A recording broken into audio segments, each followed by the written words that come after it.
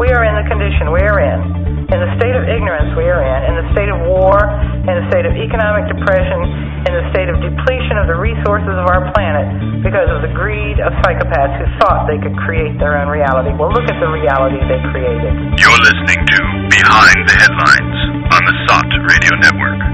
The world for people who think.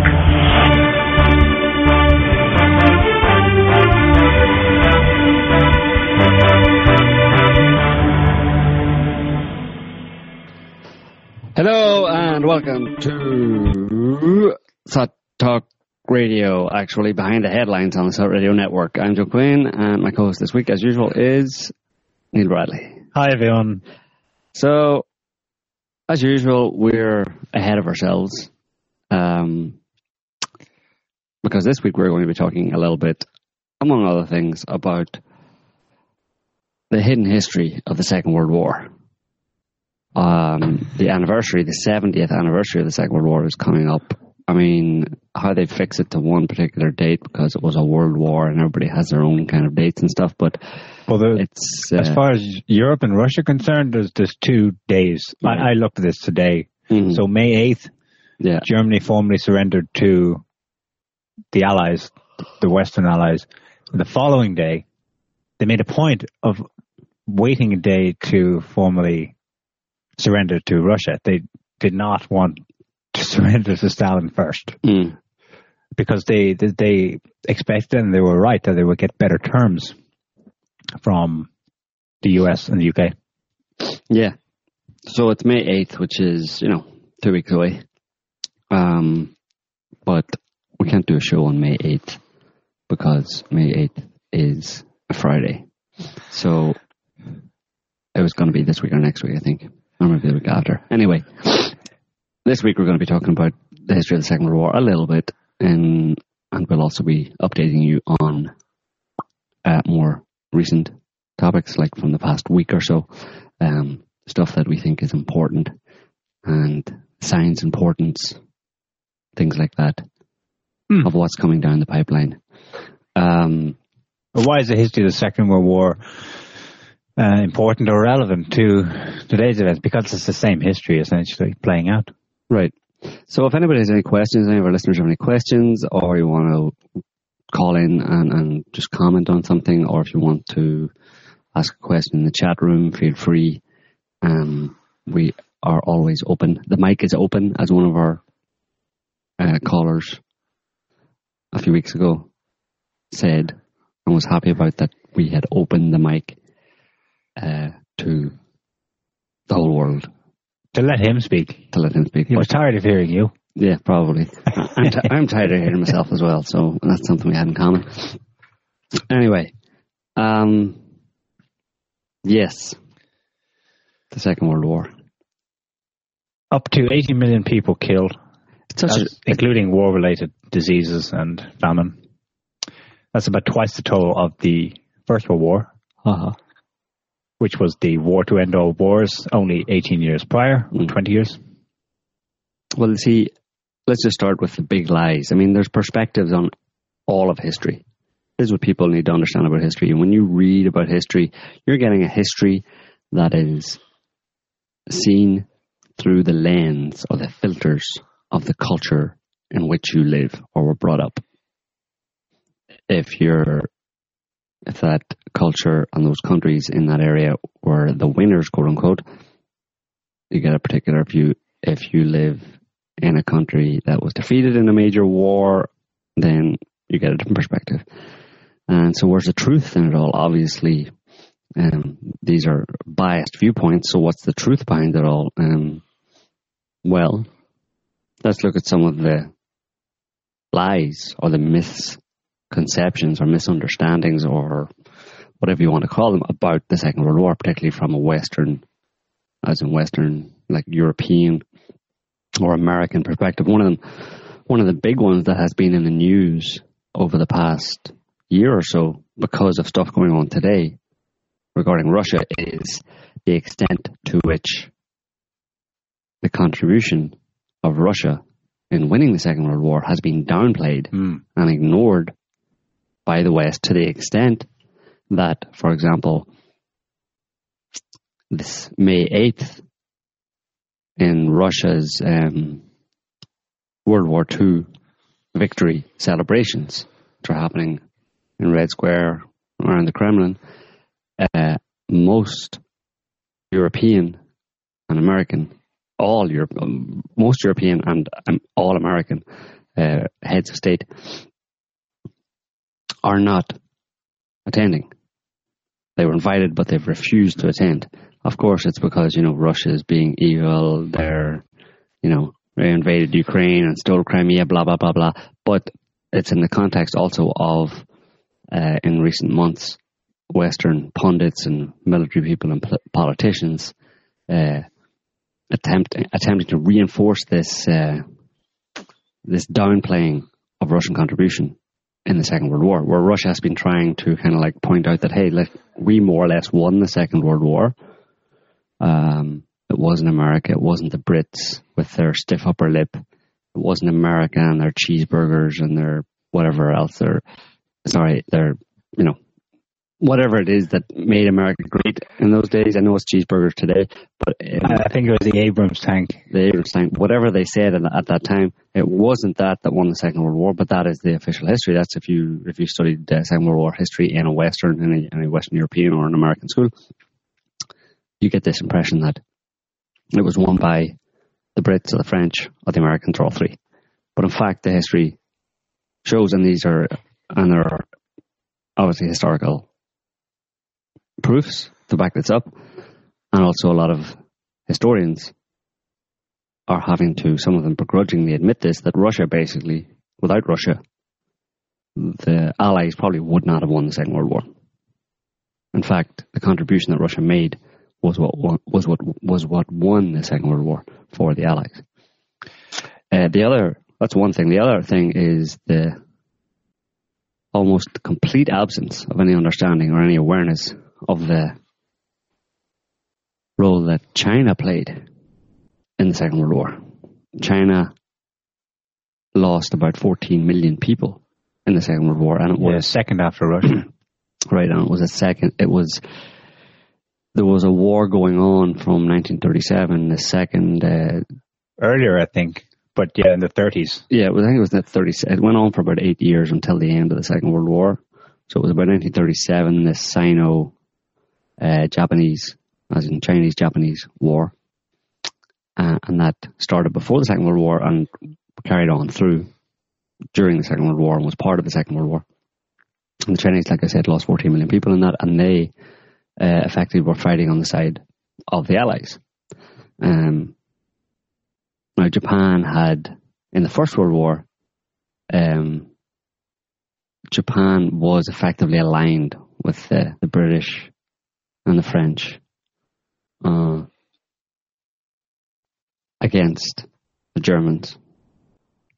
But then, in the interwar period, things turned around and they became the enemy. Japan was no longer. It was an enemy in the Second World War of the Allied powers. It's kind of interesting. Probably the best way to sum up why that happened was there was a Japanese general, I think, who said that the Western imperial powers like the British had taught the Japanese how to play poker, and when the Japanese learned how to play poker well and won all of the chips, then the British and the Americans declared that the game was immoral. What he's saying basically is pretty true, which is that in order to thwart or indirectly attack Russia, the British and the Americans and the French had supported the Japanese in the early part of the very early part of the 20th century, and even the last part of the 19th century. They'd supported the Japanese, giving them ships and weapons, etc., to build up effectively what would become the Japanese Empire. And there was a war funded by Wall Street, at least in part, and by the British, a Japanese war against Russia in 1905, in which Russia was defeated, So the goal here was to use Japan to defeat Russia at that early point in time, and then Japan continued to create itself as a new empire. But then over the next 25 years, they didn't like the idea of a Japanese empire in Asia, so they became the enemy. Well, yes and no. I think Britain was still playing poker at that point, because they may have said certain statements like, we don't like it. Well, they didn't say but they didn't do anything to discourage Japan from invading China. No, but in terms of the Second World War, the Japanese were basically saying it wasn't about China. It wasn't that they didn't want the Japanese. The Japanese always had their eye on China, but it was more about the rest of Asia and competition for rubber and tin and Malaysia and stuff, and they didn't want a Japanese empire essentially as competition in Asia. The British and Americans particularly didn't want that, and the French didn't want that in Asia, because they had their own empires and their own interests in Asia, in not just China but in the greater Asia. And Japan had said, well, listen, you taught me how to be an empire. I want to be an empire. I want to gain territory, gain resources, and they were effectively leading up to as part of this war between Japan and China. The Japanese were increasingly demonized in the media, and they became the enemy in the Second World War and were defeated, and then they dropped 2 atomic bombs on them. Yeah, they became the enemy once they started. Right, once they had their imperial designs. But they would have seen that coming a long time in advance. There's a famous document by a Japanese general, I think, Atenko or something. It's named after him. Their plan for world takeover. I mean, these guys were right up there with Nazi ideology. They didn't just plan to take over the region. They planned to actually get China in order to use it as a base from which to take over the entire planet. Mm-hmm. These guys were nuts. So, yes, once it went into action, then we've got a problem over there. But you can't help but wonder if Japan was similarly appeased in the way that Germany was, so that once the war machine is in effect, then a plan goes into action, because there was nothing to stop them beforehand, although it could have been stopped easily. Well, it's typical of these kind of Western empire builders that they'll encourage. It can't be a coincidence that we see a pattern here. No, where Japanese war machine comes out of nowhere and attacks the eastern flanks of, say, primarily China. But I mean, they also had. Did it invade Russia as well? I think so. I think they invaded the far east of Russia too, and later in the Second World War, and Korea. They were always interested in Korea as well. Yeah. But it was just territorial expansion by the Japanese, and they had learned it from the Western powers that had been encouraged in the early part of the 20th century by the British, because it served their interests. But once it starts no longer serving their interests, we gotta rein these guys in. We gotta clip their claws, type of thing. It was extreme. In the European recounting of Second World War, the use of German planes to bomb towns in northern Spain is cited as the first example of total war, where they just blitz an entire city. But actually, this had been first carried out. Well, the Brits actually were doing it in the Middle East in the 1920s. But anyway, on this kind of scale, an entire city like Shanghai leveled. That was Japan in mid 1930s. Yeah. So that was. I think that's the lasting difference. I mean, you wonder if they'd had the technology 30 years before, we'd have seen the same thing arise, where entire cities are floored. Mm-hmm. That was the lasting mark of the Second World War, just taking warfare to a whole new level. Carpet bombing of anything and everything. Yeah, well, 80 million people takes a lot of. So the same basic pattern holds, that as far as Stalin and the Russians were concerned, the German war machine was designed to take out them. Mm. And they had the backing of Western powers. Mm. It seemed to be a continuation of the First World War, effectively, too, that they weren't done in the First World War. In the First World War, as I think we've talked about previously, the goal was to get rid of, partly, just previous to it, they got rid of in the middle of it, they got rid of the Tsar and imperialist Russia and seeded the Bolshevik Revolution and effectively got rid of the German kind of imperial.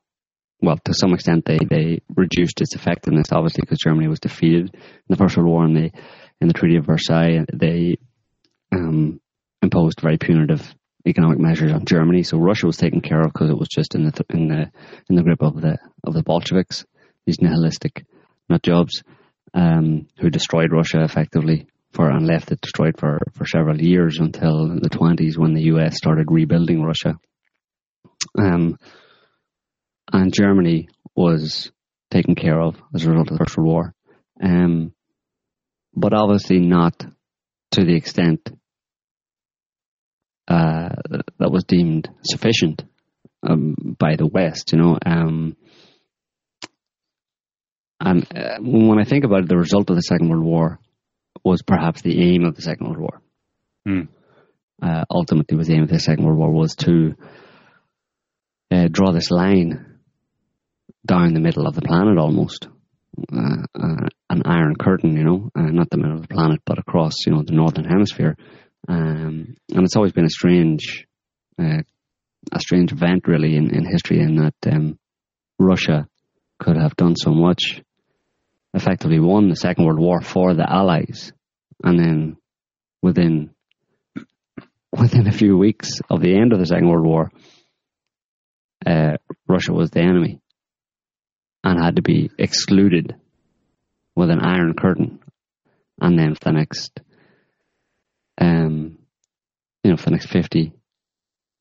almost 50 years, that defined the politics of the world for the next 50 years. The result of the Second World War, which was this division between East and West, and capitalism, communism.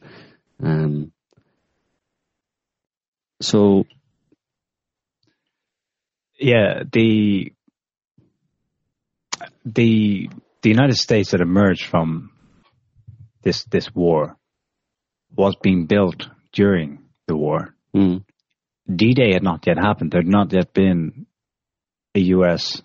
invasion of Nazi-occupied Europe. And the Pentagon was already being built. Manhattan Project was underway. And there are clear statements from U.S. generals and from other leaders at the time to the effect that they knew that the ultimate goal was, the real enemy here was Russia. And people can say, well, that doesn't make any sense, but it does make sense if you consider the strategic overnight switch immediately after the war ends. It didn't just happen overnight, though. There were a lot of, if you look at the statements made by leaders at the time, you could see things were changing. I mean, the general who was overseeing the building of the Pentagon and the Manhattan Project, he was like those darn Ruskies. He knew that the real problem for the US was Russia. Okay, but let's backtrack a bit. Hitler and the Nazis, they didn't just emerge in a vacuum. In the space of 10 years, Germany went from, they had hyperinflation and severe economic crash in the mid-20s, recovered for a while, and then there was a second recession, 1931, and subsequently Hitler won, or didn't win elections, but he got a significant foothold on power. But up to that point, this guy was considered a clown in Germany, and nobody. prancing around with his theatrics and raised arm. It really was a nobody. But there are statements from senior people in the West, as Henry Morgenthau. Mm-hmm. No, Morgenthau was American. Montagu, he was the head of the Central Bank of England, who had agents meeting Hitler and reporting back to him as early as 1923 about how this guy's, he's got prospects. We can work with someone like this. That's not to say they would have identified and selected him at that point, but when you look at his career, it's one of those careers that doors just seem to open at the right time. Fortune on his side, but it wasn't because, he was preordained by the universe. It's because he was gradually ordained by people who see themselves as masters of the universe. The German war machine was primarily the work of one super corporation, IG Farben, which Anthony Sutton has detailed in his book, was essentially, it was more than just a chemicals company. I mean, it built German armaments, infrastructure, really from nothing.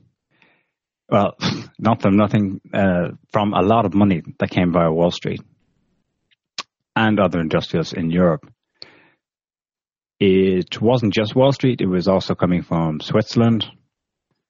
There was a guy, the finance minister under Hitler, Hjalmar Schacht. His middle name is something like Horace. I think it's Horace Greeley, or is that somebody else?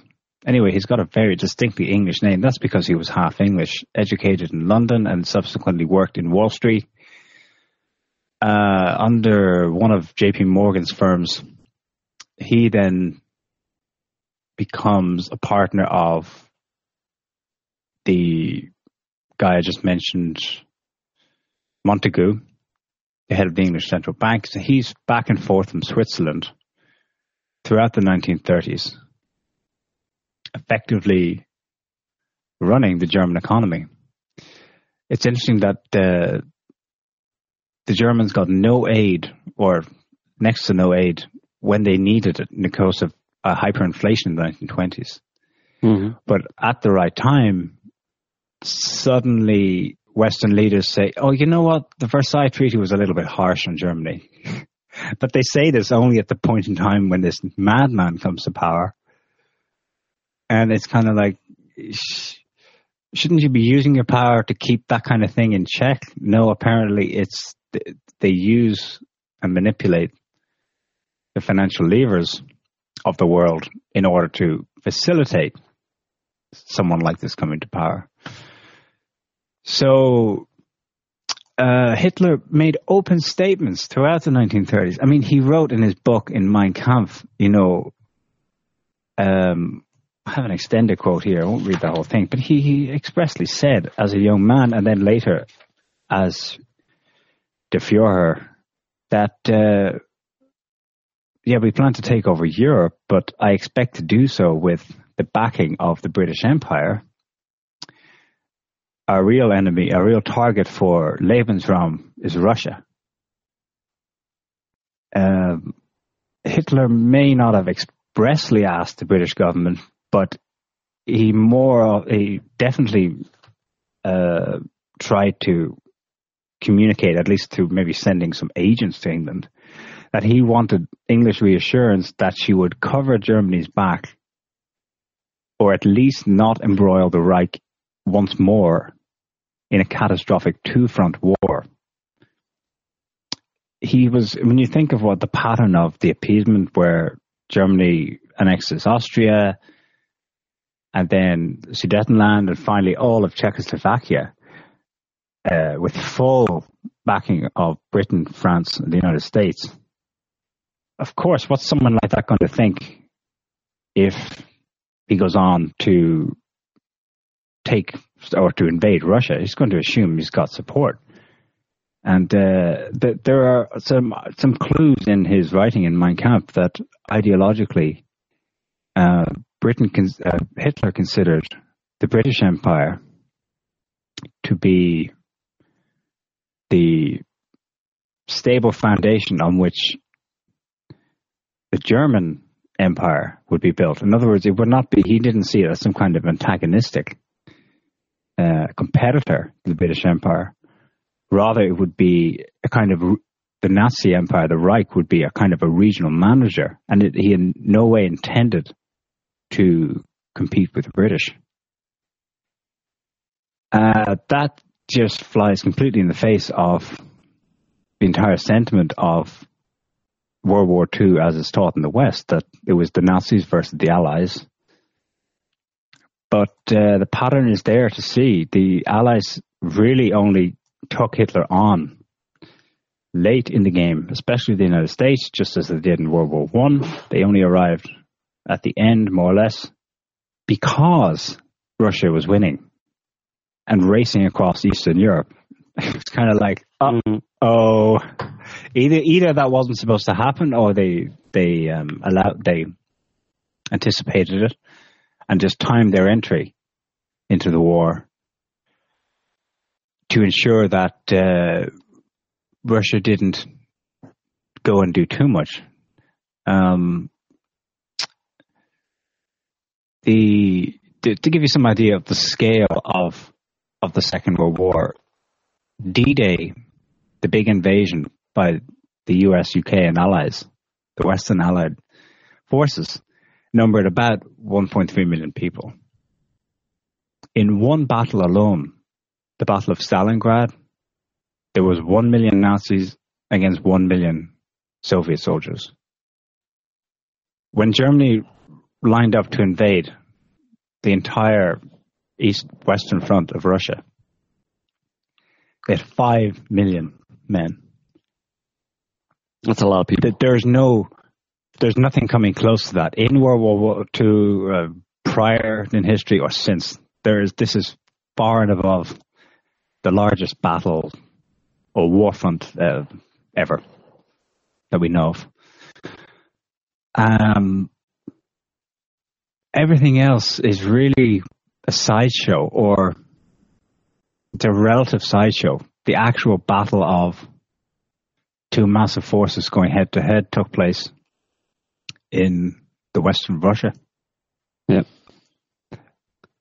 With some token support from the US and Britain, they did try to send in arms, planes, and food.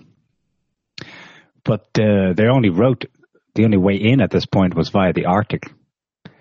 And Hitler had invaded Norway in April 1940, with a view to getting its resources that he needed to make more weapons for the big fight with Russia, but also to cut off the Arctic Pass.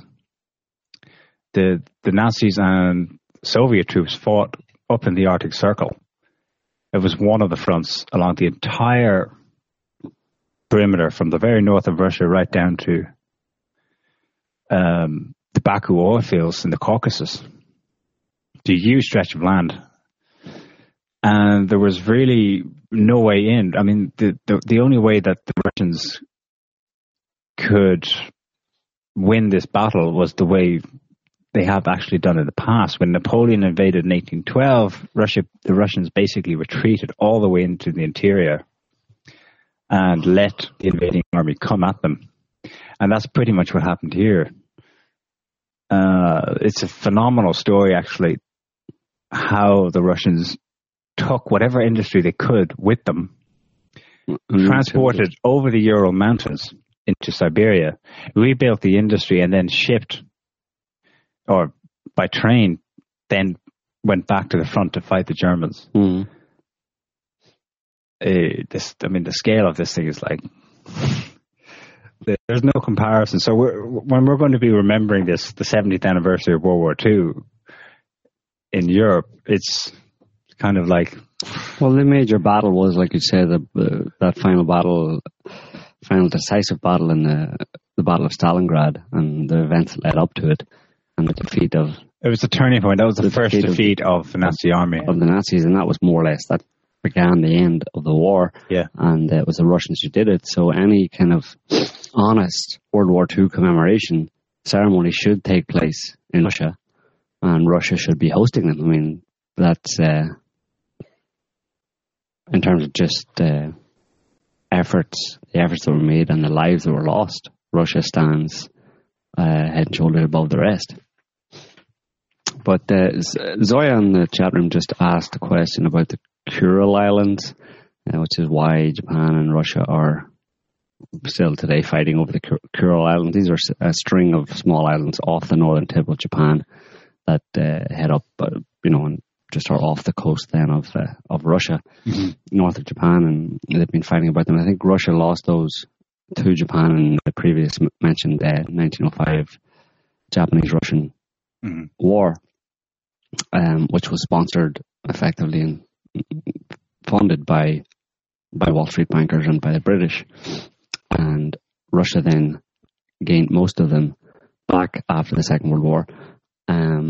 But they're just basically very strategic, particularly for Russia, because they are like a natural barrier, essentially, for the I think it's called the Sea of Okhotsk, which is basically kind of like a bay inlet into eastern Russia there, just off the Kamchatka Peninsula. And the Russians there's a lot of natural resources on it. There's maybe oil. They may have discovered oil just offshore of those islands, and there's also something called a rare kind of earth mineral that's used in jet engines and stuff called rhenium that has been discovered there, and it's very important for Russia's Pacific Fleet, essentially as a staging ground and kind of watch point for the entry and exit of Russia's Pacific Fleet in and out of Russia. So it's important for all those kind of strategic regions, and the Japanese just are a bit antsy about it as well, in the sense of they'd prefer to have it as a vanguard against Russia, effectively. So there's various kind of fairly obvious reasons why they're strategically important for Russia primarily, but also for the Japanese. So that's kind of the answer to that question. But one of the things that occurred to me about the Second World War was, there is the whole Jewish question about the Second World War, in the sense that obviously the Jews were persecuted during the Second World War, and this was used. Of course, there wasn't much concern about it at the time from the Allies. It was against Nazi expansionism. That was the rationale for the war. But the Jews had been, in Germany, had been sending out a warning or ringing the alarm bell in the 30s about the atmosphere, the kind of xenophobic or racist atmosphere that was growing, or so they claimed in Germany at the time. And it made me think of one of the rationales for the 1905 Russian-Japanese War being funded by Wall Street bankers and by the British, and Wall Street by one guy in particular called Jacob Schiff, who was a Jewish banker in Wall Street. And he was very much concerned about protecting the Jews in his homeland and anywhere else in Europe. And he was very anti-Tsar. So he was happy to see the fall, the assassination, the killing of the Tsar and his family, and the overthrow of the Tsarist regime in Russia because of the historical persecution of Jews in Russia.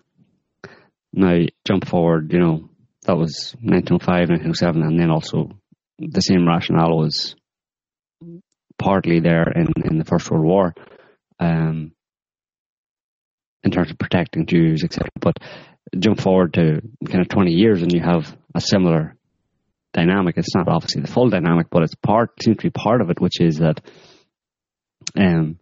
Jewish businessmen and bankers and politicians were at least in their own words, are officially concerned about the welfare of Jews in Germany, and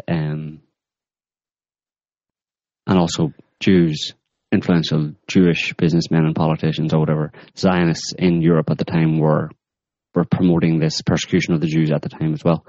But it's kind of strange because while you have that, you also have European politicians, notably Winston Churchill,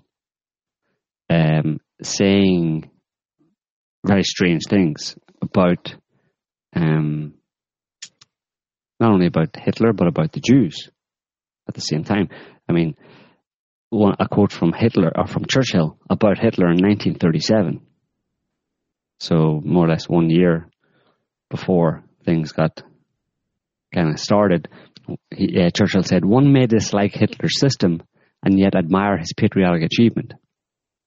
If our country were defeated, I hope we should find a champion as admirable to restore our courage and lead us back to our place among the nations." So to Churchill in 1937, Hitler was a champion. And then Churchill also has, in 1937, wrote an article in the New York Times, or at least his name was on it in the New York Times in 1937, where he was talking about the persecution of Jews.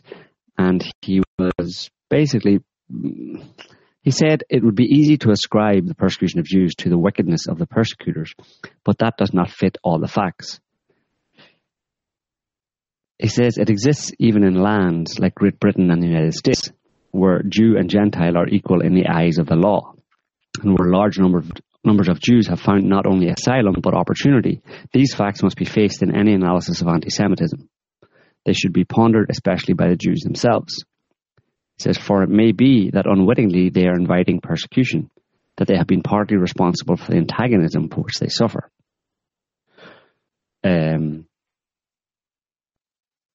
He said, the central fact which dominates the relations of Jew and non-Jew is that the Jew is different. He looks different, he thinks differently, he has a different tradition and background, and he refuses to be absorbed. So this is what Churchill was saying in 1937 about the problem of the persecution of Jews, that he was suggesting that to some extent because of their because they tend to keep themselves apart. I mean, not really any differently than other people, other religions, but he was pointing out that this may be a problem to why they have experienced persecution, not just at that time in Germany. Obviously, in 1937 in Germany, they were being persecuted. So you have this guy Churchill, who was 1 year away from waging this war against the evils of Nazism, and he was honouring the champion of Hitler, the champion that Hitler was, and he was saying that the Jews in Germany, who were clamouring at that time for, someone, the West, the Americans, and using a lot of political influence to get the Americans and to get the British to come and do something about what the Nazis were doing. Yeah.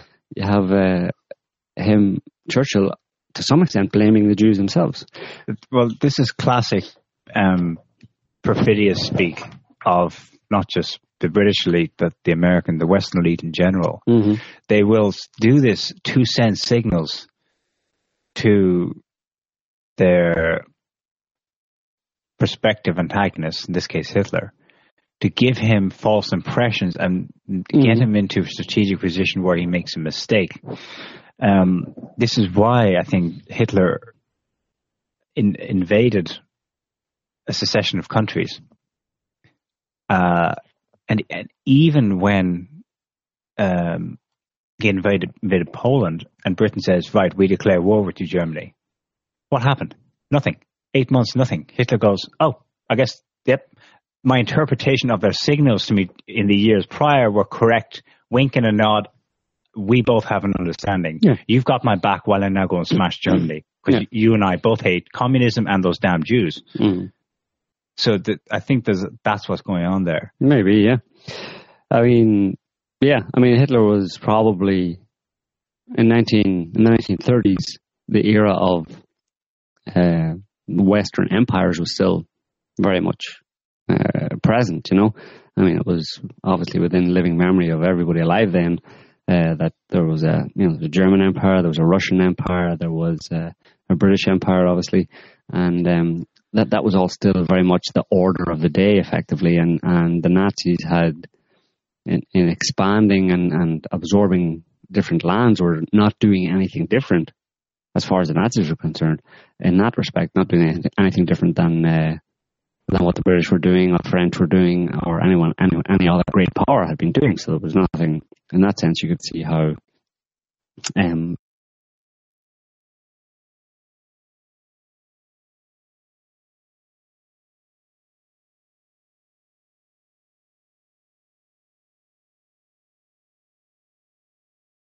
I'm sorry, but I don't want to be an emperor.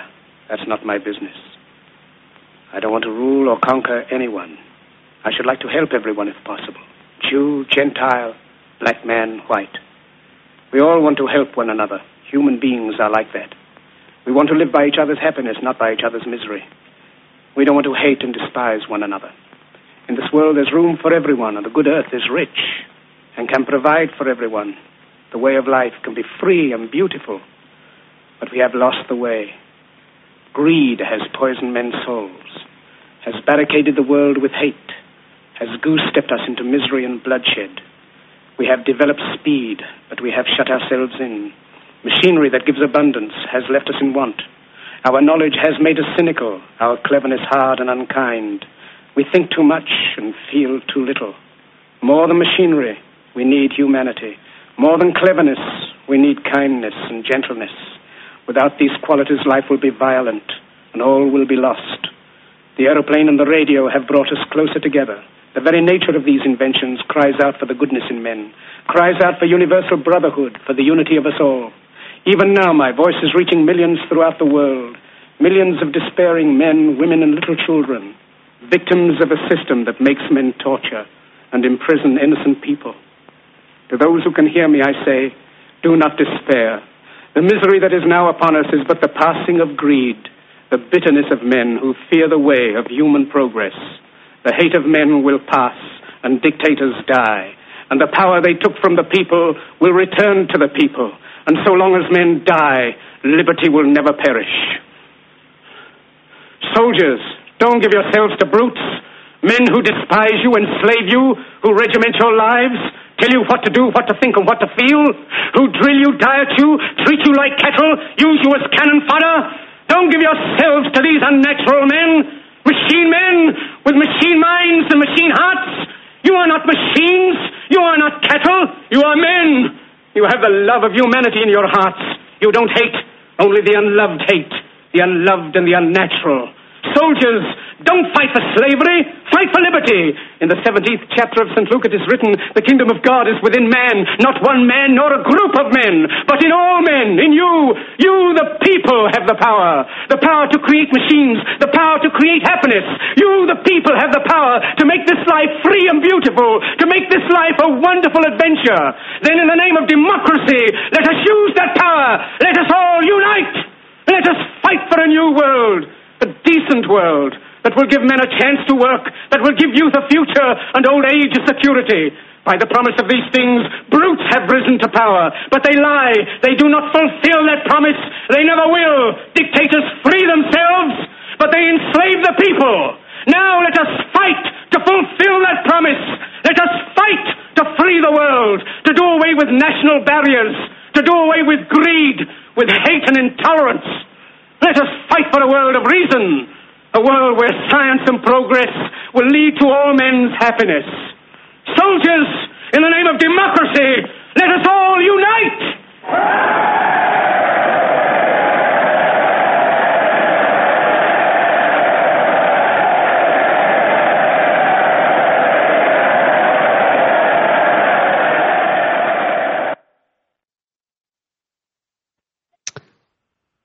Okay, so I think we had some technical issues there. I don't know why or what the source of them was, but there you go. I hope you enjoyed that clip of somebody, Charlie Chaplin, I think it was. Anyway, carry on, Neil.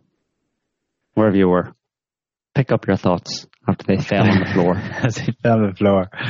In 1938, the Munich Conference. So, as it's remembered in the West, the British Prime Minister Chamberlain appeases Hitler. He's desperate to prevent at any cost another European war. And so he says, okay, let's just give him what he wants. It'll just be the last thing. Just give him the Sudetenland, the part of Czechoslovakia that has many Germans living in it and coincidentally a large industrial base. Right, that had been lost in the First World War. That Germany had taken from it. So it's basically, initially they're just taking back what was taken from them in the First World War. At the Munich Conference, in which there was no Czech representative. Now remember, the entire First World War officially kicked off because to defend the honour of Belgium, Britain decided that it was going to challenge Germany's march to Belgium to get to France. Mm-hmm. So that all went out the window. Suddenly they could just decide that this country will no longer exist. There, Germany, you can have it. And that's gone down as just Munich or the Munich Conference. Okay.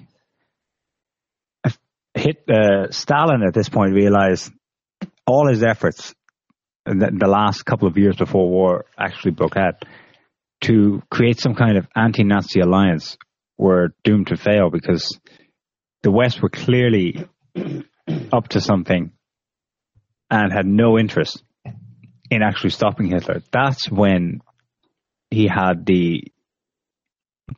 his foreign minister Molotov decide with his German counterpart to have the USSR Nazi Germany pact over Poland. Mm-hmm. And then he later moved troops into the 3 Baltic states. And this is another revision of history that we hear today, that the Russians were as bad as the Nazis because they sliced up Europe between them. But completely left out is the fact that those territories the Russians moved into in 1939 had been part of Russia for hundreds of years prior to being taken away from them during the Bolshevik Revolution. Mm. And that the main reason for doing that was because the Russians knew at this point that the Nazi war machine had one major purpose, which was to destroy Russia. Mm-hmm. Yeah, they could see it coming. I mean, just to give you an idea of, you have to understand the mindset of the people who were, these were imperialists, you have the British and the Americans. The Americans at the time were ideologically just the descendants, even genetically, the descendants of British and other European elite, let's call them. Yeah. And for example, in 1944, this was Churchill addressing Stalin in Moscow. He said, so far as Britain and Russia were concerned, how would it do for you to have 90% of Romania? For us to have 90% of, say, Greece, and we go 50-50 on Yugoslavia. I mean, when you're dealing with people like that who just start talking about entire countries, of tens of millions of people, and just say, let's just go 50-50 on this one, you get 90% of that one, I mean, and then you add in a deceptive element and a kind of psychopathic element where you're basically barefaced lying to someone about the division of these countries and about the world these people are trying to conquer and control as much of the world as possible, and they see the world in those terms. Massive chunks of land with tens of millions of people. Yeah, we'll take 90% of this and you can have 10. We'll take 10% of that, you can have 90. And we'll go down the middle on this big country. I don't know what to say about the kind of mentality, how you can try to understand the mindset of someone. And people like that are brought up a mindset. These in the US kind of Ivy League or connected political families in the US and in Europe, they're brought up they're weaned on that kind of a view of the world, a global view. Breed. They're this internationalist breed. They they formed groups. I mentioned the Milner group earlier. There was one subset, which was called the Pilgrims. Yeah. So get this right. If this isn't Pilgrims as in American Pilgrims have gone over, it's not the original founding Pilgrims of the United States. It's the people who rose to the top in America over 200 years and are now pilgrims in the sense of essentially reuniting what was left then of the British Empire with American designs on world hegemony. I think that's if you want to think of World War II and what its primary result was, even if we can't categorically just show that this was the aim from the beginning, the primary result was essentially the peaceful transfer of a world empire from more or less dominant British hands into more or less dominant US hands. Yeah. Yes, and it was seamless because they all think alike. Right. They didn't really mind so much. There might have been some British ideologues who thought they were better than the Americans, but the problem was that Britain had at the time maybe 40 million people or something like that. America had a couple of 100 million people and had much more resources. So if you wanted to, instead of just having competing empires, if you wanted to have one global empire, then you needed, or it made sense to do it from one big country like America that could manage effectively the globe from that as a seat or a headquarters of the empire. The British had limited resources. Ultimately, they had an empire that on which the sun never set, and as I like to say, the blood never dried. But it was limited, and it was not an empire that they could really, control fully. So, like you said, there was a decision somewhere, or an idea somewhere, to hand that off to the Americans and their greater resources and population, and it seems that when you look at it, they look at it from the point of view of just dividing up countries. Well, at that time, your major threat was, in terms of landmass, using that analogy, the landmass of Russia was the major other competing power, in terms of being one nation state. And the Chinese didn't have the history. The Chinese, a lot of Chinese, and they have a big landmass, but they didn't have the kind of imperial history or the ideology behind them that would have made them a threat. But Russia did, and that's how it was seen at that time, and that's where it went. And the Cold War and the end of the Second World War, the isolation of Russia, and just this manufacturing out of nowhere, almost this idea of the communist threat, and then the perpetuation of it over the next 50 years was done deliberately to create that threat by the West, by the Americans in particular, so that they could use it to say, we need to go off on imperial adventures, we need to go off and protect against the commie threat here, here, here, and here, and protect our national interests. Yeah. It's effectively just a smokescreen or a ruse or a generated boogeyman to justify imperial expansion, and ultimately their goal. That's the bizarre thing here that people never get. I find it difficult to get into their heads, and particularly historians would never go here, which is that these people want to control the world. But people can't conceive of that. You have your average historian who tries to judiciously analyze what happened and the motives and the means and stuff, but he doesn't understand what we've just been talking about, which is the mindset of these people who will just look at the globe as in, I'm going to divide this. I have another quote here. Actually, a couple.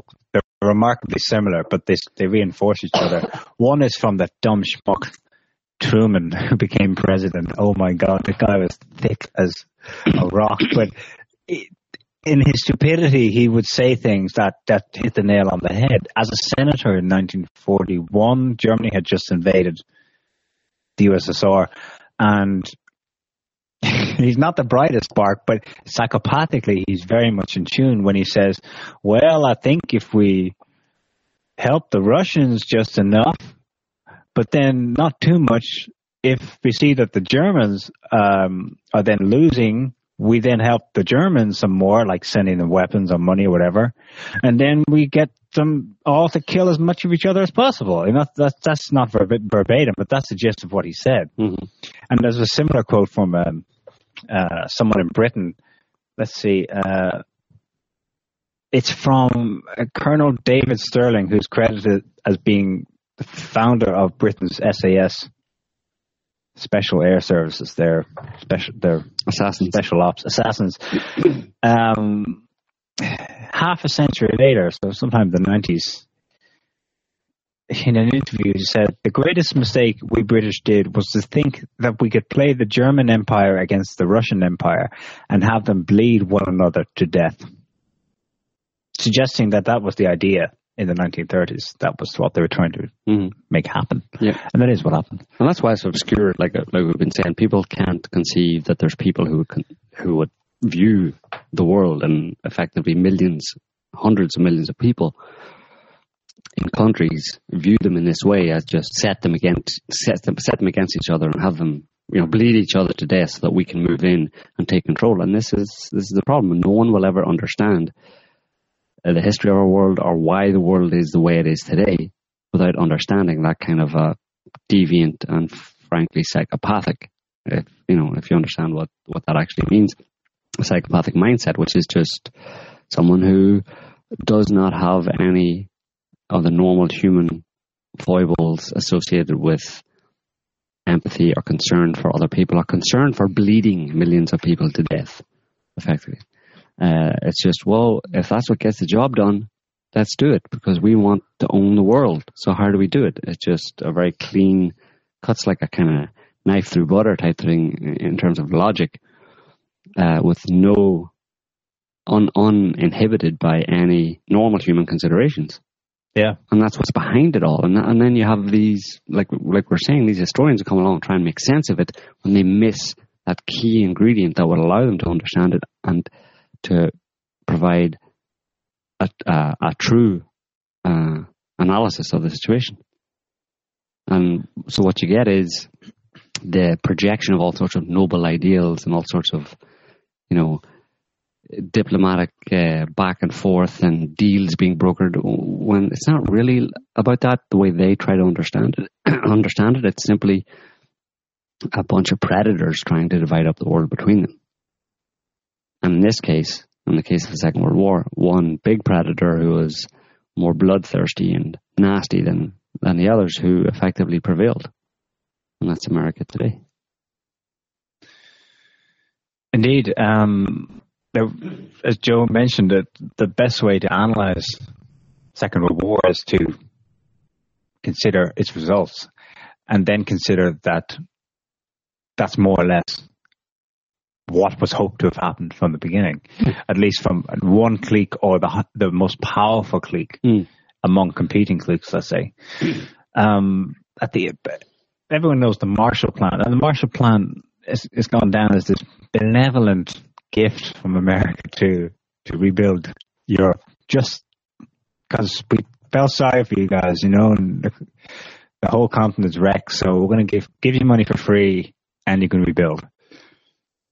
Actually, no, it's of course, it's effectively, looking back in retrospect now with what's going on today, and some of the statements coming out from U.S. generals about their military exercises all on the border with Russia as a result of, thanks to having bases in places like Germany and elsewhere in Eastern Europe, which come from the outcome of World War II. Among other things, if you consider today that an issue in Europe is the fact that it's got about 30% reliance for its energy needs from Russia. At the end of the Second World War, over half of all of Europe's energy, particularly refined actual oil products that would then be used in machinery, cars and so on, came from American companies. They consolidated the Seven Sisters oil companies, oil cartel, consolidated in the 20s and 30s, such that by the end of the war, they basically have complete control over Middle Eastern oil and they're selling it to Europe at extremely marked up prices. The Marshall Plan was to give loans in order to buy that oil, but it's not coming from the United States. It's coming from resources in the Middle East. They basically, the U.S. ended up being positioned as this middleman over the entire planet. War in general, and this is true for the wars of the 20th century, is where you go into a country, you wipe out the indigenous opposition in terms of the business opposition. You impose your own businesses, or you open that market for your own businesses. You wipe away the indigenous, you bring in your own, and then you give money to the local government to buy stuff from your newly founded corporations and business interests in that country. And that's more or less, like you just said, what the Marshall Plan was about. And they did the same thing in Russia after the Bolshevik Revolution, which was funded largely by the U.S. government at the time and Wall Street bankers. The Bolsheviks just went in. They were just like a virus that went in to destroy, to overthrow the established order and just bring the Russian economy to a halt. And then within a few years to allow American business interests to get a foothold in Russia. And then you had, in the same thing, you had a type of Marshall Plan, which was Lenin's 5-year plans during the 1920s to rebuild Russian industry, which they had wrecked under Lenin and Trotsky and the Bolsheviks. And that money for those Lenin's 5-year plans, for a lot of those plans, initially the first 3 or 4 anyway, was provided by Wall Street bankers. And here's some money to rebuild Russian economy. You're going to buy American produce from the US, or you're going to use the money that we give you to facilitate the establishment of American corporations and American industry in Russia. And in the course of it, you're going to be physically and literally locked into learning how to do business the way we do it. Mm-hmm. You're going to recreate the way you think about things. Mm-hmm. You're going to learn to become part of... It's got to be try to make it a capitalist mindset. Exactly. Forget the fact that it was communist. It's irrelevant. As far as your Wall Street banker is concerned, if a country is communist, it means you have a captive 100% monopoly on the market. Mm. That's their only interest. The rest is just words and symbols and slogans for them. That's the only thing that counts. So, what else? Look at what else came out of Second World War. I mean, while the Russians are actually fighting the Nazis, these toffs and elitists primarily on the east coast of the US are creating the IMF, the World Bank, setting up things such that every currency, I don't exactly know how they got everyone to sign on the line, but everyone agreed to it. All currencies after 1945 were pegged to the US dollar. Because they had destroyed it after did you say in the 1930s? No, Bretton Woods meetings were 1944. Yeah, so after the First World War and after the Second World War, because of the destruction that was wreaked on most of the developed world and major economies of the developed world, they were in a position where they decided that was probably a good idea, and the US was in a position to impose the dollar as a reserve currency, because look, your economies are destroyed. Yeah, we might have helped to destroy them, but let's face facts. You got to work with what we've got right now. Yeah. I mentioned the Pentagon, the National Security Act that created the CIA came online in 1947, but that was really just a formality. During the war, of course, the infamous Project Paperclip essentially transferred thousands of the enemy, injected them straight into the new U.S. national security state, and voila, you have essentially ideologically a continuation of the Reich. Yeah. Yeah, they play a very different game. They've always played a very different game than is presented or understood by the average person, which is more or less good periodic wars and battles between good guys versus bad guys. But there really has never been, except for on a few small, short-lived occasions, any good guys versus bad guys. It's all been staged, managed by particular people at particular times in history. And the Russian resistance. Well, they've been good guys, but they've never they've never risen to any positions of power. They've never been able to assert themselves on the global stage, you know. So, but so the way people look at it, it's like, you know, First World War, good guys versus bad guys. Second World War, good guys versus bad guys. But behind the scenes, it's these people, these elite, and, you know, ultimately, obviously, bankers play a major part in it. They're simply going about a process of control and domination of as much of the world as possible, and they don't have any allegiances that they allow the ordinary people to indulge themselves in, you know, because it's kind of normal for humans to have these kind of like us versus them type thing, and seeing things in a more black and white, you know, good guys versus bad guys way. But these elite simply see, they're just staring down at the globe, and it's just, you know, it's all ours, you know, and whatever works. Yeah, you know, everything's on the table. Yeah. Literally 100 servings of different kinds. Yeah. And yeah, that's where we're at today. We've basically been in 70 years under the system. There have obviously been some fairly significant changes since then, but it's more or less as the chessboard emerged at the end of World War II, that's more or less where we're at. And why it's relevant is because today the chessboard is being changed again, or it's breaking apart. It's going through another upheaval, and the outcome of it remains to be seen. But if you look at something that they were extremely wary of during the Cold War, so after Second World War, it was to prevent China and Russia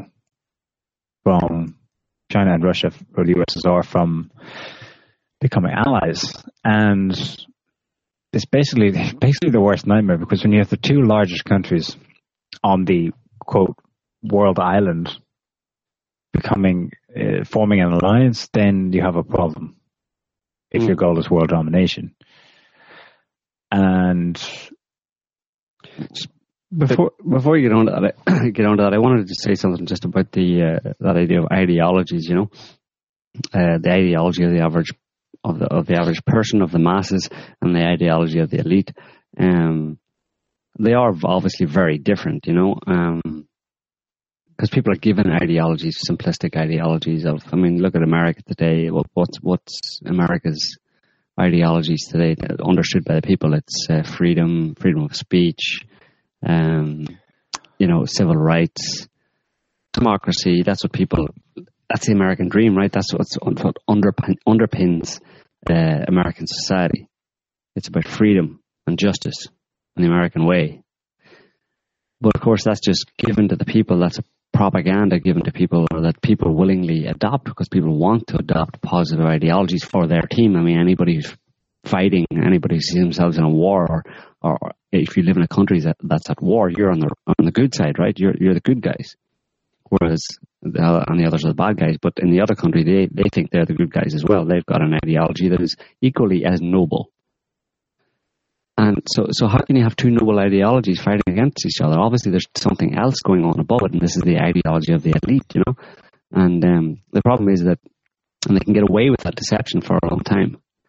But coming back to today,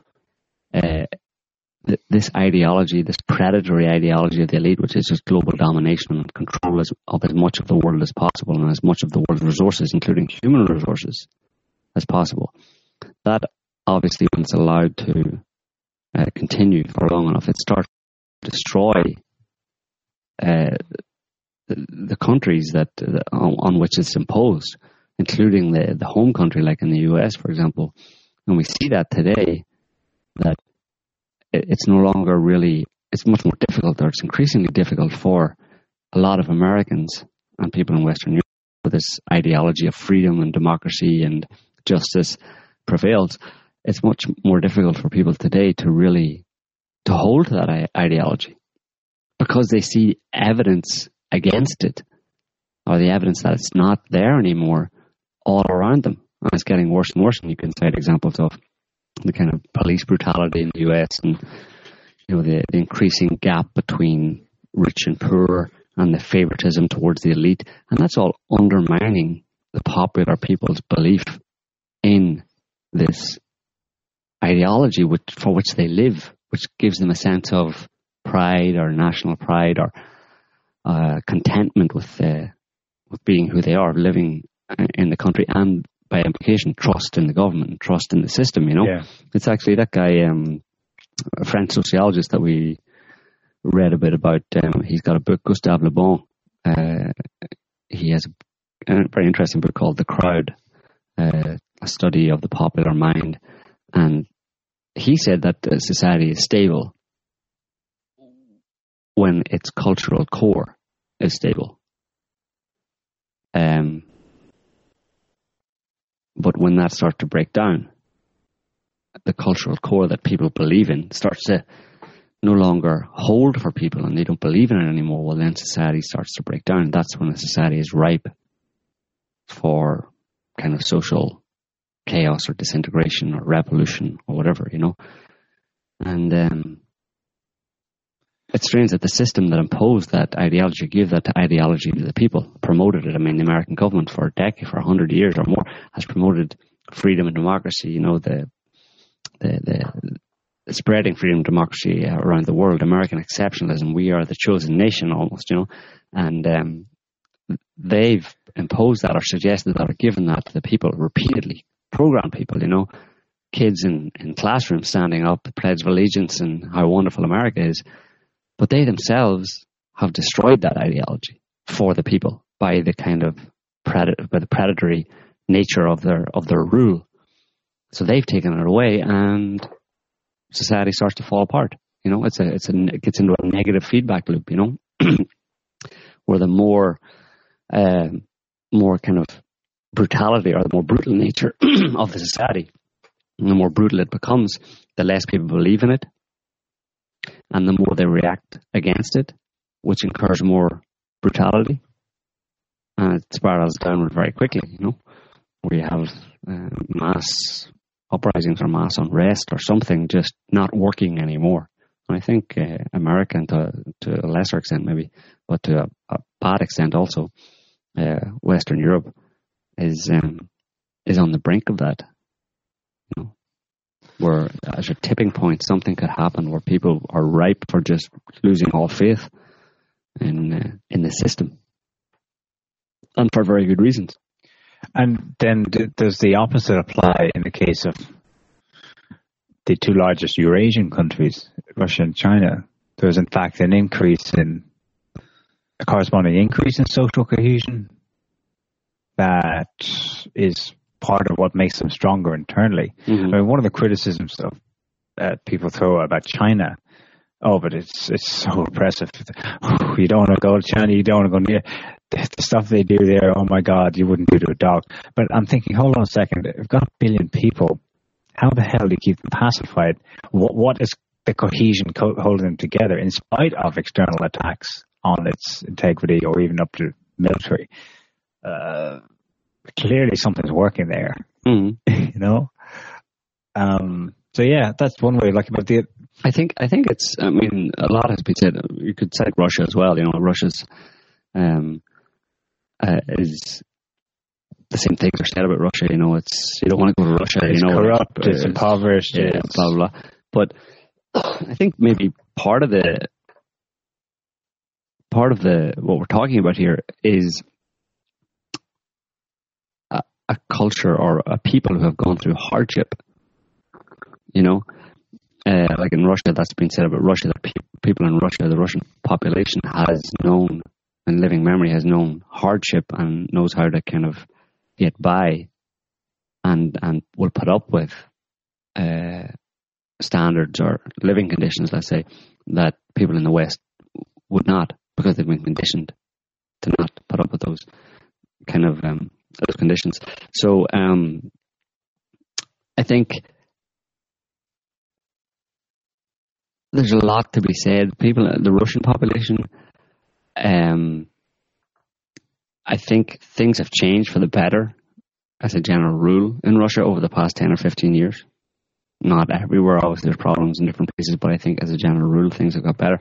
But also kind of rallying people around an ideology, like Putin has been doing for the past 10 or 15 years. But what is that ideology? Well, that ideology is kind of... Russians are asking themselves the question. Right, well it's clearer now post-Ukraine coup. Right. But... Yeah, well, it's defense, and it rings more true, let's say. It rings far more true, the ideology that's prevailing in Russia today, which is defending Russia and Russian values from external attack. Because there's evidence for any normal person to see that is true, any normal person in Russia at least. Whereas what's been said from the West is completely false and bullshit. It's accusing someone else of what you yourself are doing. You're the bad guy, and that's becoming more and more apparent. And the US is having a bigger and bigger problem in really making that sound like it's really there's anything backing it up, like it's true, like what the Americans are saying is that they're fighting against Russian aggression.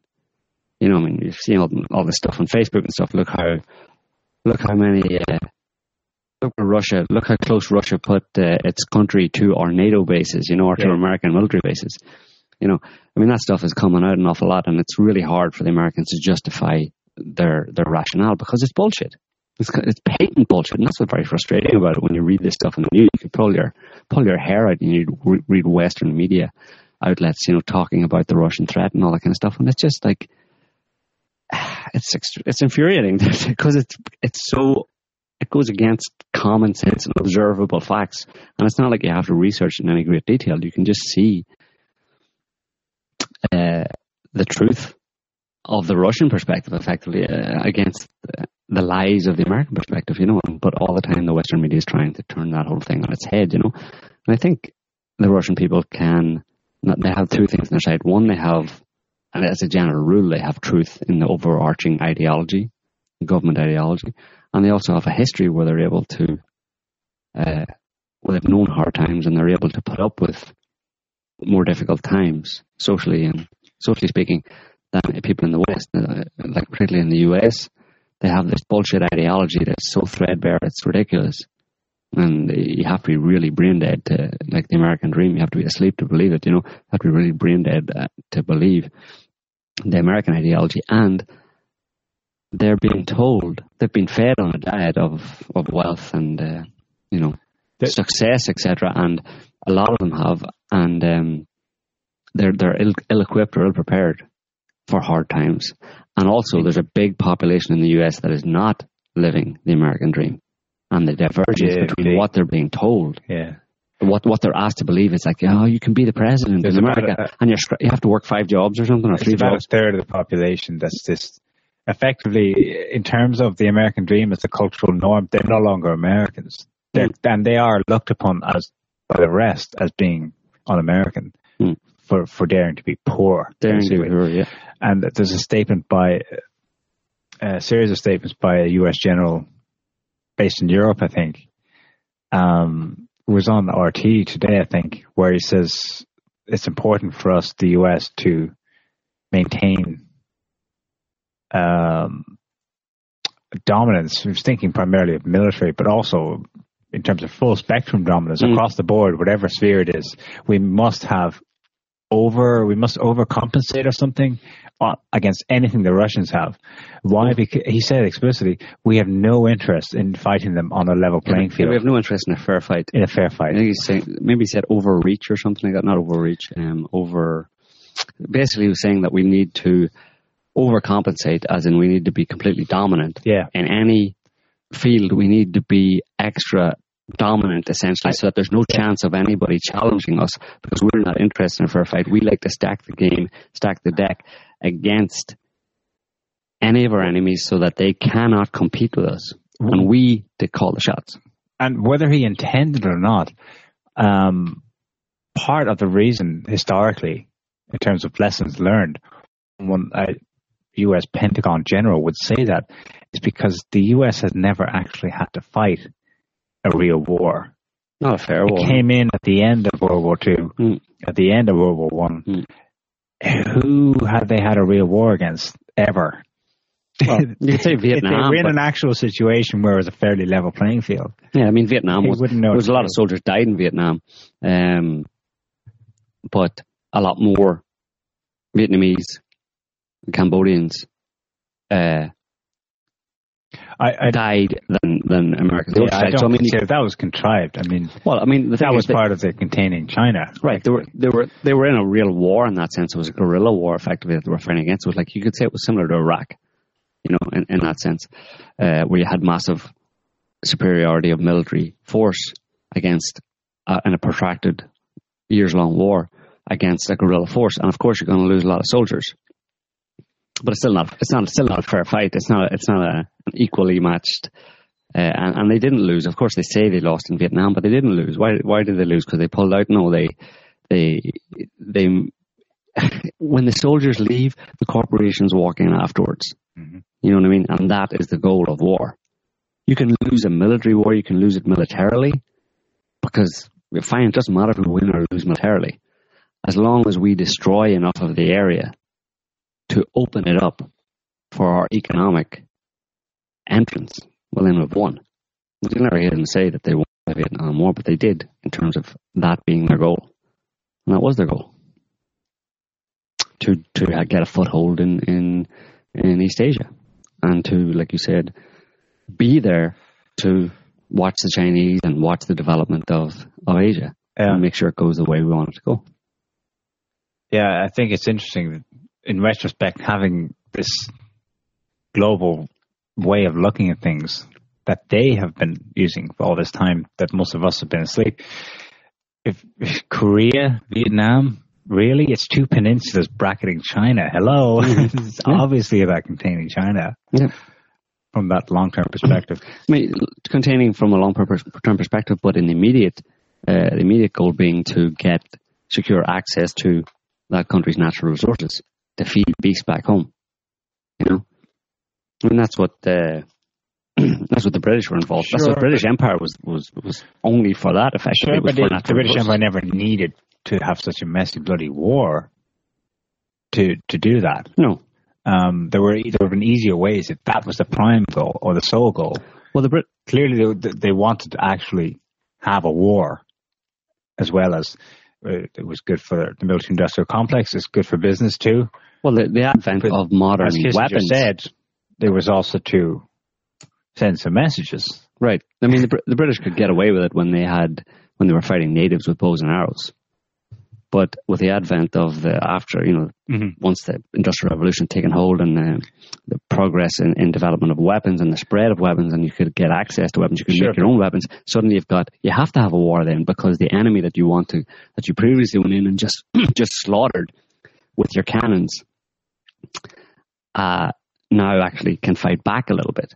So that requires that you have but the Brits got out before. They were gone by 1950 in India, and that was the last kind of straw. The Brits were no longer, like we were just saying, they had handed off to the US, and the US took on the task of, fighting those kind of imperial wars, essentially, which were bloodier and cost more lives on the American side, because the enemy could fight back, because this was that latter half of the 20th century, and guns were more easily available. As horrific as Vietnam, and before that, Cambodia too, but the Korean Wars were. I mean, these are just two incidents among hundreds of others. Of course, governments have been overthrown. There have been smaller invasions. There have been. I love the smell of napalm in the morning. Yeah. That sums it up. They love the smell of napalm in the morning, and they love building bases all over the world. And in a lot of cases, they were welcomed in or the government in the country wasn't going to put up any kind of resistance. No. it became easier and easier as they grew and grew. Where are we today? 700 bases on just about every country on Earth.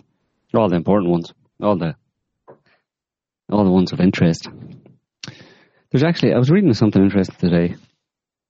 Just a small. Well, there's actually 2 points. You talk about the international community.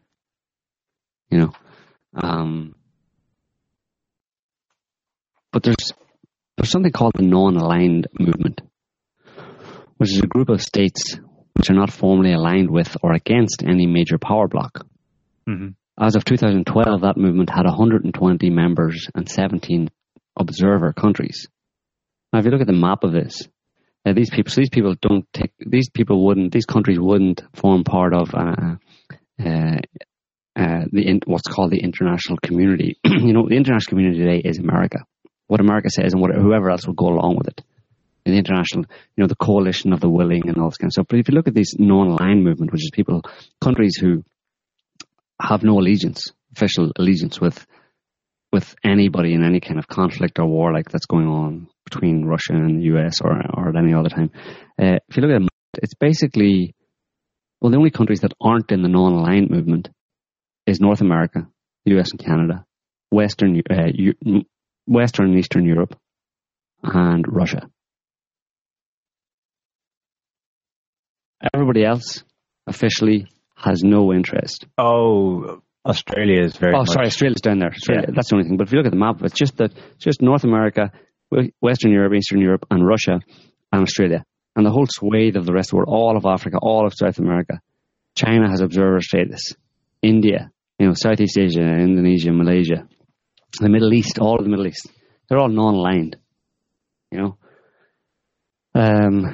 And it's in terms of like, you know. China has now realized it has to align with Russia. Yeah, exactly. But kind of on that point, there's also, I thought it was interesting that there's a law in the United States that was passed by Congress and accepted by the President. In Europe, it's called the Netherlands Invasion Act. And it's a law that authorizes the President of the US to use force to rescue any American that might be brought to The Hague for trial.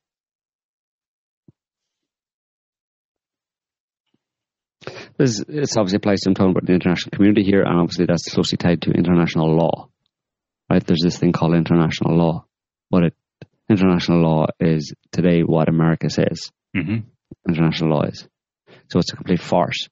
But it's interesting that the Americans have a law where the president can order force to be used to stop any American being taken to The Hague.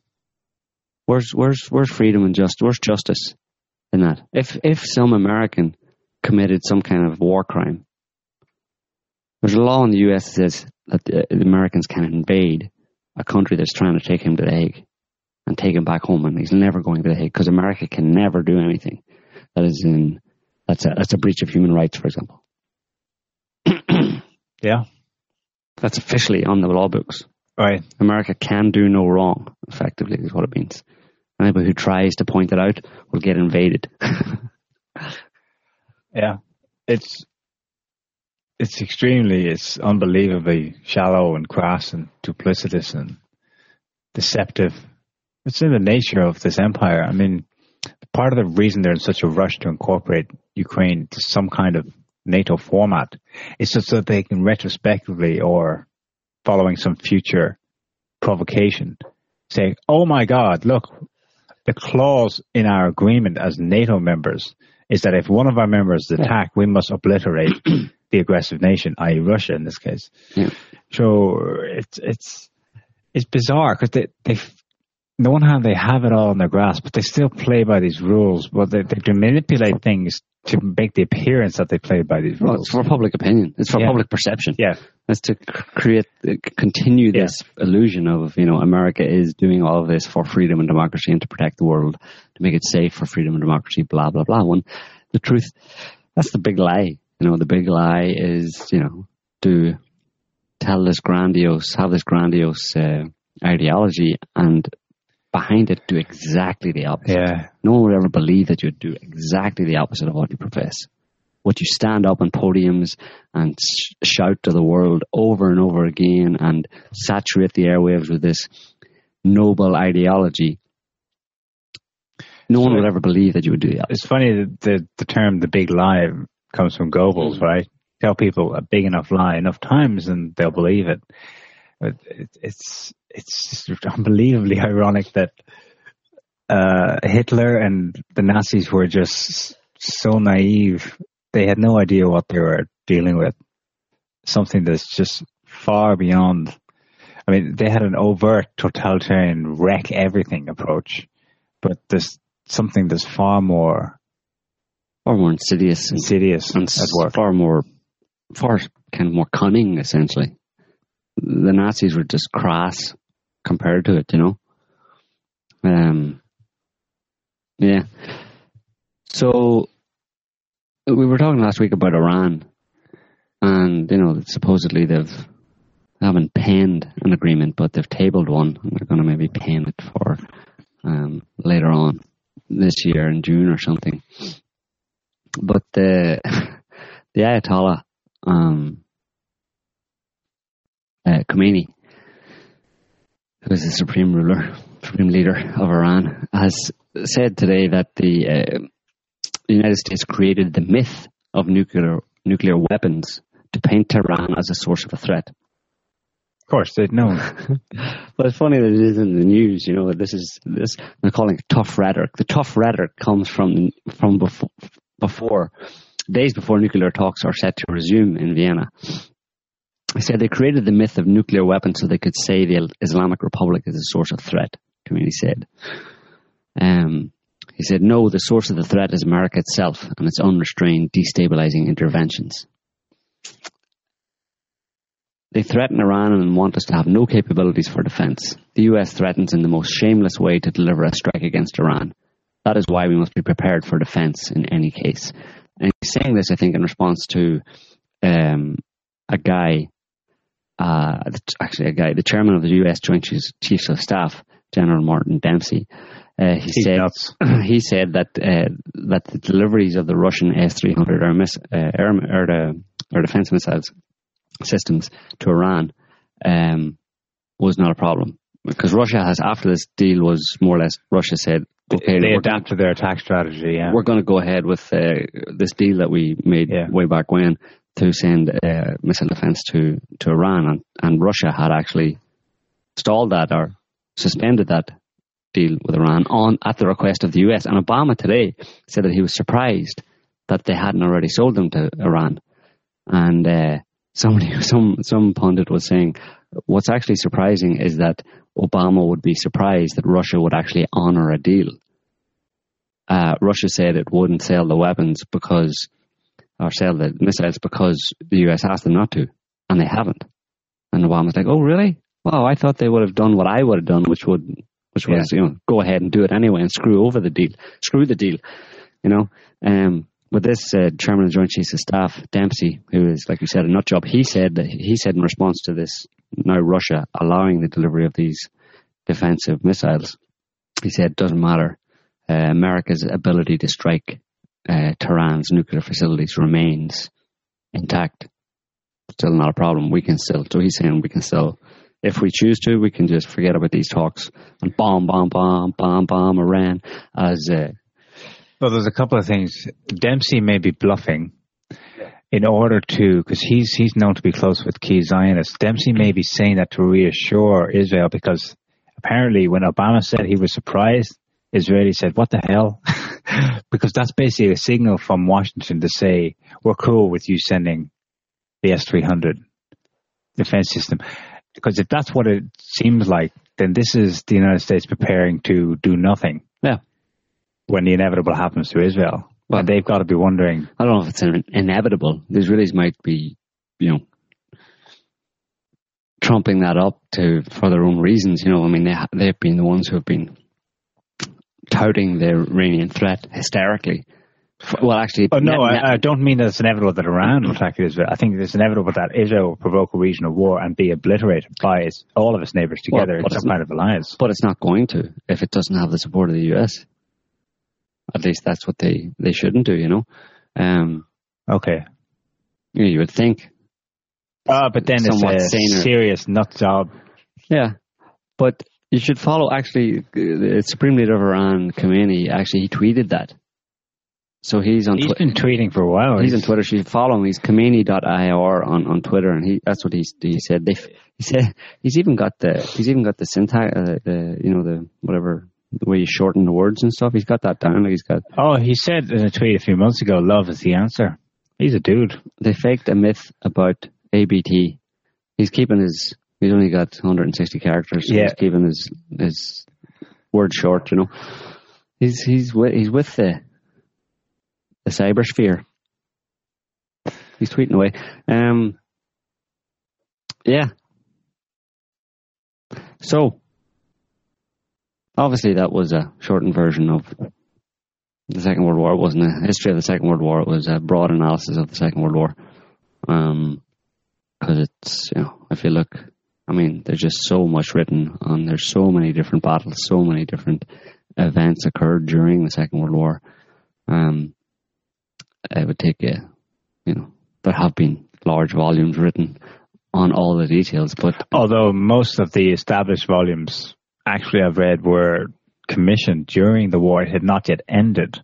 So people like A.J.P. Taylor, who became the sources for the war, were actually commissioned and funded by the victors to make sure a certain version of it came out. They were gentlemen historians. Totally. Ideologically. You say so much has been written, but really there's only one book you need to read about the First World War. The book about the Second World War has probably yet to be written. I haven't seen it yet. The one about the First World War is the secret origins of World War One. I've never seen it spelled out like that, where essentially people in London and Wall Street organized the First World War and made Germany seem like the aggressor, and it wasn't at all. It's called The Hidden History, is it? The Secret Origins of the First World War by McGregor and Doherty. Yeah, or you can just read my article on it. Aye. But we don't you don't cover the Second World War, though. No, it's the First World War, yeah. No, the Second World War is... Joe, that's what you need to write about next. Yeah, that'll be easy, yeah. I don't know. I would read Sutton. Well, Sutton doesn't write too much about the Second World War. Yeah, it hasn't really been written, there's a lot of conspiracy type stuff on the Second World War about Hitler and who funded, and the Zionists and all that kind of stuff. The point I'm making, part of my point is that it took 100 years for the simple, plain truth about the First World War to come out. I know we had aspects of it. There would have been people in the 20s who were observers of the day who were well aware. But that all got archived. It's kind of taken this long for the truth about the First World War. It's like that guy said to the journalist Susskind, you all will judiciously study history as you do, but by the time you're studying events, we've moved on. We're in a different paradigm, you know? Yeah. So I think it's probably about time for a little bit of pop culture from our old friend. And I mean old. Our really old friend, Relic. Here he is with this week's Pop Culture Roundup. It's a doozy. He told me it a bit already.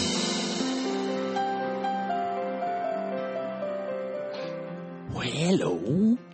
It's Relic once again, here to deliver to you, dear listeners, all the latest news from the music and film industry that seem to dominate my Chrome Foxnet browser feed on a regular basis in another exciting edition of Relic's Pop Culture Roundup. And, as usual, I'm recording the show here in my minuscule, moss-covered log cabin tucked away on the upper shores of northern Lake Canada, where, up in these parts, we have only one word for snow. But, by golly, I can't seem to remember what it is. Anyways, Lots of gossip coming out of the Coachella Music Festival last weekend. You might know it as the Woodstock of the new millennium, where throngs of American young people gather together to yet again rebel against their parents and society by repeating the time-honored tradition of spending 3 days being blasted out of their minds on sex, drugs, and rock and roll. Kids these days are so unique, like no one's ever done that before. What you talking about? There was some major hoopla at the festival this year when a video emerged of a so-called extended kiss that Drake received from Madonna on stage during a live duet performance. The video showed what appeared to be a negative reaction from the Canadian flip-flop music artist after the Material Girl initiated the prolonged public lip lock. But after watching the video in question, I can say that for the first time my favorite web-tertainment news sites have got this story all wrong. It wasn't a kiss at all. Looking closely, one can clearly see that as he was singing, Mr. Drake began to suffocate and choke, probably on an excess of adoration, is my guess. And when Madonna recognized the symptoms, as she's had a lot of experience with this particular form of suffering, she quickly jumped to Drake's rescue and started administering mouth-to-mouth resuscitation. All I can say is it's a good thing that the Material Girl wasn't wearing her famous cone-shaped brassiere during the maneuver, as Mr. Drake could have been seriously injured. As the old saying goes, it's all fun and games until someone loses an eye. You know, that's got to be the reason why this supposed kiss went on for like 7 minutes. She was actually saving his life. The way I see it, it was a selfless, heroic gesture by an aging Italian former pop star, and not a creepy on-stage makeout session with a desperate cougar musical has-been, like the tabloids are saying. Perish the thought. And whatever the case may be, one thing I can say for certain is that after a Madonna encounter like that, I'm guessing that Mr. Drake will not feel like a virgin ever again. True story. Ain't nobody got time for that. Also at the festival this year, Canadians' disowned teen pop idol Justin Bieber made headlines again this week when the baby-faced singer and his entourage of no-neck bodyguards tried to worm their way backstage during Drake's final show. Apparently, words were exchanged, and the young Beauty and the Beat singer was put in a chokehold and escorted off the premises by festival security. Oh, Justin Bieber, you no longer adorable, impish Canadian scallywag. Always getting into trouble with our American cousins to the south. You mind my words, boy. If you don't be careful, you might give all us friendly, overly polite Canucks a bad name. And take it from me, young one, it's never wise to be on the wrong side of an insane nuclear superpower. So, here's an idea. Whenever that particular security guard grows tired of putting a stranglehold on everyone's favorite girly boyfriend, please send him back home, as I'm sure there are more than a few patriotic Canadian citizens that would gladly take over and continue that job. Yeah, that'd fix him. Fix him good. In other news, and continuing on with the Coachella Music Festival, Apparently, a video has been posted on Instagram that shows the backstage antics of pop diva Rhiannon, where critics are speculating that she can allegedly be seen snorting some of those infamous Colombian snowflakes up her nose as her friends dance in the foreground. If you ask me, it gives a whole new meaning to the word Coachella. As it stands, I'm pretty sure it was all just a simple misunderstanding, as the Barbados-born pop singer strictly maintains in her response to critics. Rumor has it that the whole event was staged as part of a major advertising campaign, and what was seen in the video was merely a slight miscommunication between the artist and her new sponsors. You see, when the chairman of a major corporate soft drink company asked Rhiannon to make a promotional video posing with Coke and a straw, I don't think this is exactly what he had in mind.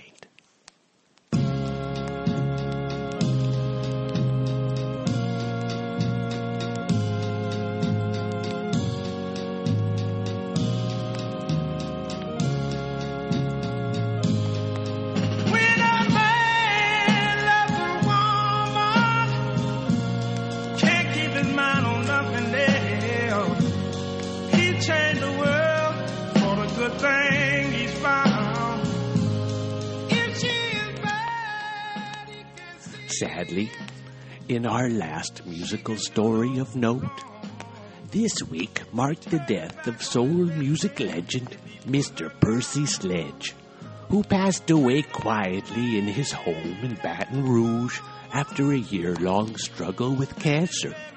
He was 74. Best known for his chart-topping 1966 love song, When a Man Loves a Woman, the Southern R&B star was remembered fondly by his friends as a gracious human being and one of the nicest people you'd ever meet. You know, in today's modern music industry, comprising of shallow, auto-tuned adolescent nonsense, Percy Sledge's heart-achingly tender soul ballad stands as a testament of transcendent, all-consuming love. Real music for real people. Hats off to you, Mr. Sledge, for bringing something beautiful into this crazy, fudged-up world. May you, sir, rest in peace. She can bring him such misery if she played for a fool. He's the last one to know. Loving eyes can Well, that's all for now, kids. It's old Relic here, sifting through the cold ashes of memory at the bottom of my old wood stove, and saying always remember, keep your feet on the ground and your eyes on the stars. All right, thanks for that, Relic. That was that was very interesting, very informative, of course. And yes, Percy Sledge, R.I.P. But we can still listen to his music, so that's cool. Never met him. Anyway, I think we'll leave it there for this week, folks. Thanks to y'all for listening and for chatting, and don't forget our health and wellness show on tomorrow night, and The Truth Perspective next Saturday. Yep. Until next week. Bye. See you then. Bye-bye.